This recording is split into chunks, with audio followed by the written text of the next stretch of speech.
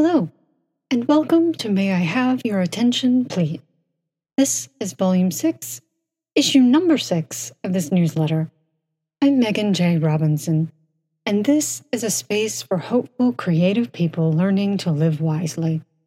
Here, we explore the factors of our lives that affect the human project of becoming. That's what I'm calling the process and experience of uncovering our true selves, tapping into our imaginations, and doing what matters most. The assumed audience for this issue is those seeking to pay attention to life, the universe, and everything that matters. And hey, if you're listening, you should try to visit the homepage for meganjrobinson.substack.com because I always include footnotes that don't make it into the recording. This newsletter is public and free to all, and is sustained by the financial patronage of those who have the work, who value the work, and have the financial means to support it. Welcome back to our exploration of identity, authenticity, and technologies of attention and meaning-making. We've been wandering through fields of story and algorithm, of attention, uniqueness, and what it means to develop an authentic identity in the midst of the databaseification of contemporary life. The core claim of this meandering series is that narratives form the foundation of human identity, a coherent, reliable character sustained over time. A connection of sequential, significant moments into a temporal chain of meaning, a story, is a universal skill and experience of being human and of becoming ourselves. The question of authenticity that motivated these explorations, what motivates our intense drive toward defining ourselves as authentically unique and uniquely authentic, spawned the framing of narrative and database as ways of making sense of life and for extending who we are into the world. The Borg also appeared as an analogy that helps us understand what happens to narrative sequence when we can no longer cultivate meaningful connections between significant, to us, points of data. Last month, we explored how the database fractures and subsumes narrative. We started to question how this affects our capacity for paying attention and how this sets us up to form and sustain our identities. We further refined our understanding of narrative and database as technologies of attention, where narrative is a technology that forms our attention toward coherence, reliability, and fidelity, and database is a technology that forms our attention toward instability, fracturing, and contingency. If narrative is our key technology for attending to and making meaning out of what's happening around us, for defining and extending who we are into the world, then trying to do this within the predominant environment of the proliferating database requires us to create ourselves almost ex nihilo. It forces us to cobble together whatever bits of data happen to snag our awareness at the moment so that we can improvise tentative, contingent, and temporary narratives that carry us to the next moment, where we do it all over again with whatever data happens to be in our field of awareness. It requires us to seek out or pay attention to the unique and the singular, but escape database as a marker of an authentic identity. This month, I'd like to begin exploring attention. Let's start with trying to understand what it is and maybe why we should care about it. Just a quick glossary note. I've decided that rather than using data or events or objects, I'm going with the word significance or significances to describe those things that stand out in our minds as worthy of remembering and mentioning. Significances are those objects, whatever their form, that we consciously or subconsciously decide become the anchors upon which we rest our narratives or string our connections and linkages. So what is attention? Let's begin with a working understanding of attention. I don't want to be accused of pulling a Humpty Dumpty, so what exactly do we mean when we use this word? Merriam-Webster offers the following definition: that attention is the act or state of applying the mind to something, or a condition of readiness for such attention, involving especially a selective narrowing or focusing of consciousness and receptivity. So far, I think this is what most of us could say if we got stopped to give a person on the street answer. But let's keep going.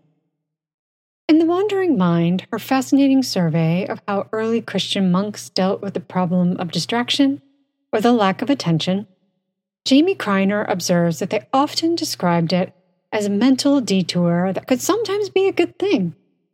But usually, those men and women saw a lack of attention as something you didn't want to do, and being drawn into thoughts you didn't want to have. Their contemporaries, the Stoics, called distraction perispasmos, which is just hella fun to say, and located externally, in the demands, obligations, and administration of daily life. So really, the problem of attention, or the lack thereof, is an old one, no matter what devices or distractions we have at hand. Leapfrogging ahead a few centuries, 19th century psychologist William James defined attention as the taking possession by the mind, in clear and vivid form, of one out of what seems several simultaneously possible objects or trains of thought. Attention implies withdrawal from some things in order to deal effectively with others. He further observes that though there exist millions of objects that our senses could potentially perceive, they never properly enter into our experience. Why? Because they have no interest for us. Our experience is what we agree to attend to. Commenting further on James's observations, ethicist James Williams and artist-educator Jenny Odell each highlight this emphasis on the human will, the ability to hold the object of our attention in mind by consistently toggling between wandering from and returning to it. Odell suggests that attention also implies alignment, where our minds and even bodies act in concert and oriented toward the same thing. In this, James, Odell, and Williams echo those early Christian monks, some of whom thought that the will, though it could be a motivating force for attention, more often fell back on what was most appealing or expedient, comfortable, rather than what was most beneficial. So if we don't exert some effort, our attention simply fills up with stuff, following whatever stimuli ping our awareness. We might understand attention being as much like a weather vane as it is a spotlight. In his conversation with Sean Illing on the Gray Area podcast, Mike Sakasis points out that attention can be thought of in a couple of ways: as possibly a spotlight on some object, whether external or internal, or as an openness to experience, a willing receptivity of potential significances.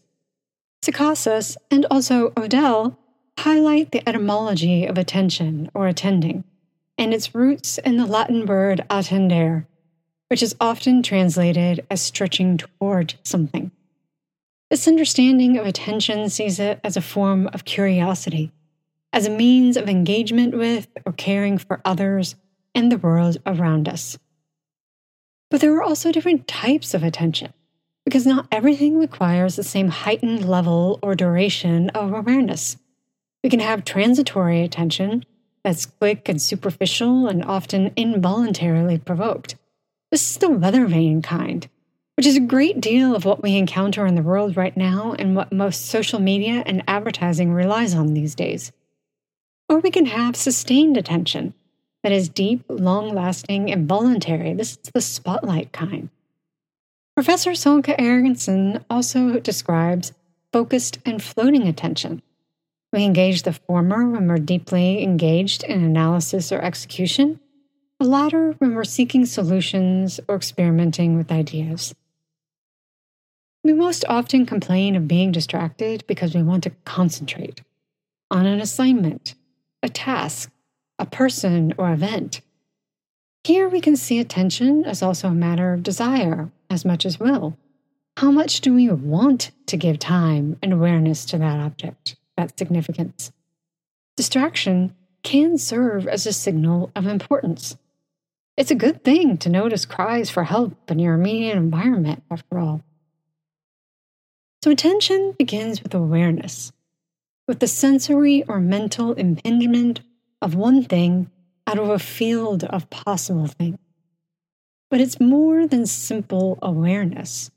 Attention also involves perception and judgment, which serve as filters for agreeing to the experience, or engaging one significance over another. Perception is shaped by who we ourselves are, our interests and preoccupations and desires. We'll notice what we're already predisposed to notice. Then judgment ranks or prioritizes the worth or value of elevating objects of awareness to the level of significances. Attention requires a level of participation from us just as much as it operates on us. So what can we take away from this whirlwind, not at all exhaustive survey of attention? I think the key insight here is that there's not just one kind or quality of attention, but rather, attention is a multifaceted capacity that helps us engage the world in different ways. It can serve as a spotlight, sustained and focused concentration. We can cultivate it as a posture of alignment and orientation toward a single goal or activity. It can be an attitude of openness and curiosity toward the world. And it can be a passive field of awareness, running in the background, constantly scanning our environment for potential objects. Now introducing the problem of exploited attention. Tim Wu in The Attention Merchants observes that when the ubiquity of attention harvesting, i.e., advertising, reaches a flashpoint, the audiences of such harvesting often revolt. If not revolt, we at least become very disenchanted with the methods and means of having our attentions constantly diverted without our consent. He points out that behind such impassioned backlash is very often an awareness that the exploitation of human awareness is in some deeper way the exploitation of our persons. Mike Secasas says something similar when he observes that our dominant technologies excel at exploiting our attention while simultaneously eroding our capacity to attend to the world. Attention opens us up to the diversity of reality. However, the database forces a redonkulous level of sensory impingement on our awareness, the speed and volume of which means we can only ever give these objects superficial and quick awareness. It's the digital equivalent of flipbooks. We're only required to stare at one spot while our thumb activates the pages. When we're frustrated by our distraction, by our inability to pay attention to what we most wish to attend to, we're recognizing that the bulk of our awareness is spent in the transitory, superficial, floating type of attention. We're feeling the lack of flexibility, of balance, and being able to effectively sort through the deluge of sensory input so that we can link significances together and make meaning. What we're objecting to is the constant hijacking of our passive field of awareness and the relentless, incessant demand to decide right damn now whether or not this object is a significance. No wonder we're exhausted. Decision fatigue is real. So I haven't quite sussed out where this exploration is taking us next. So if you have thoughts or ideas, I'd love to hear them. Drop a comment or send me an email. Here's to reclaiming all of our multifaceted attentions. Let's be hopeful, creative, and wise together.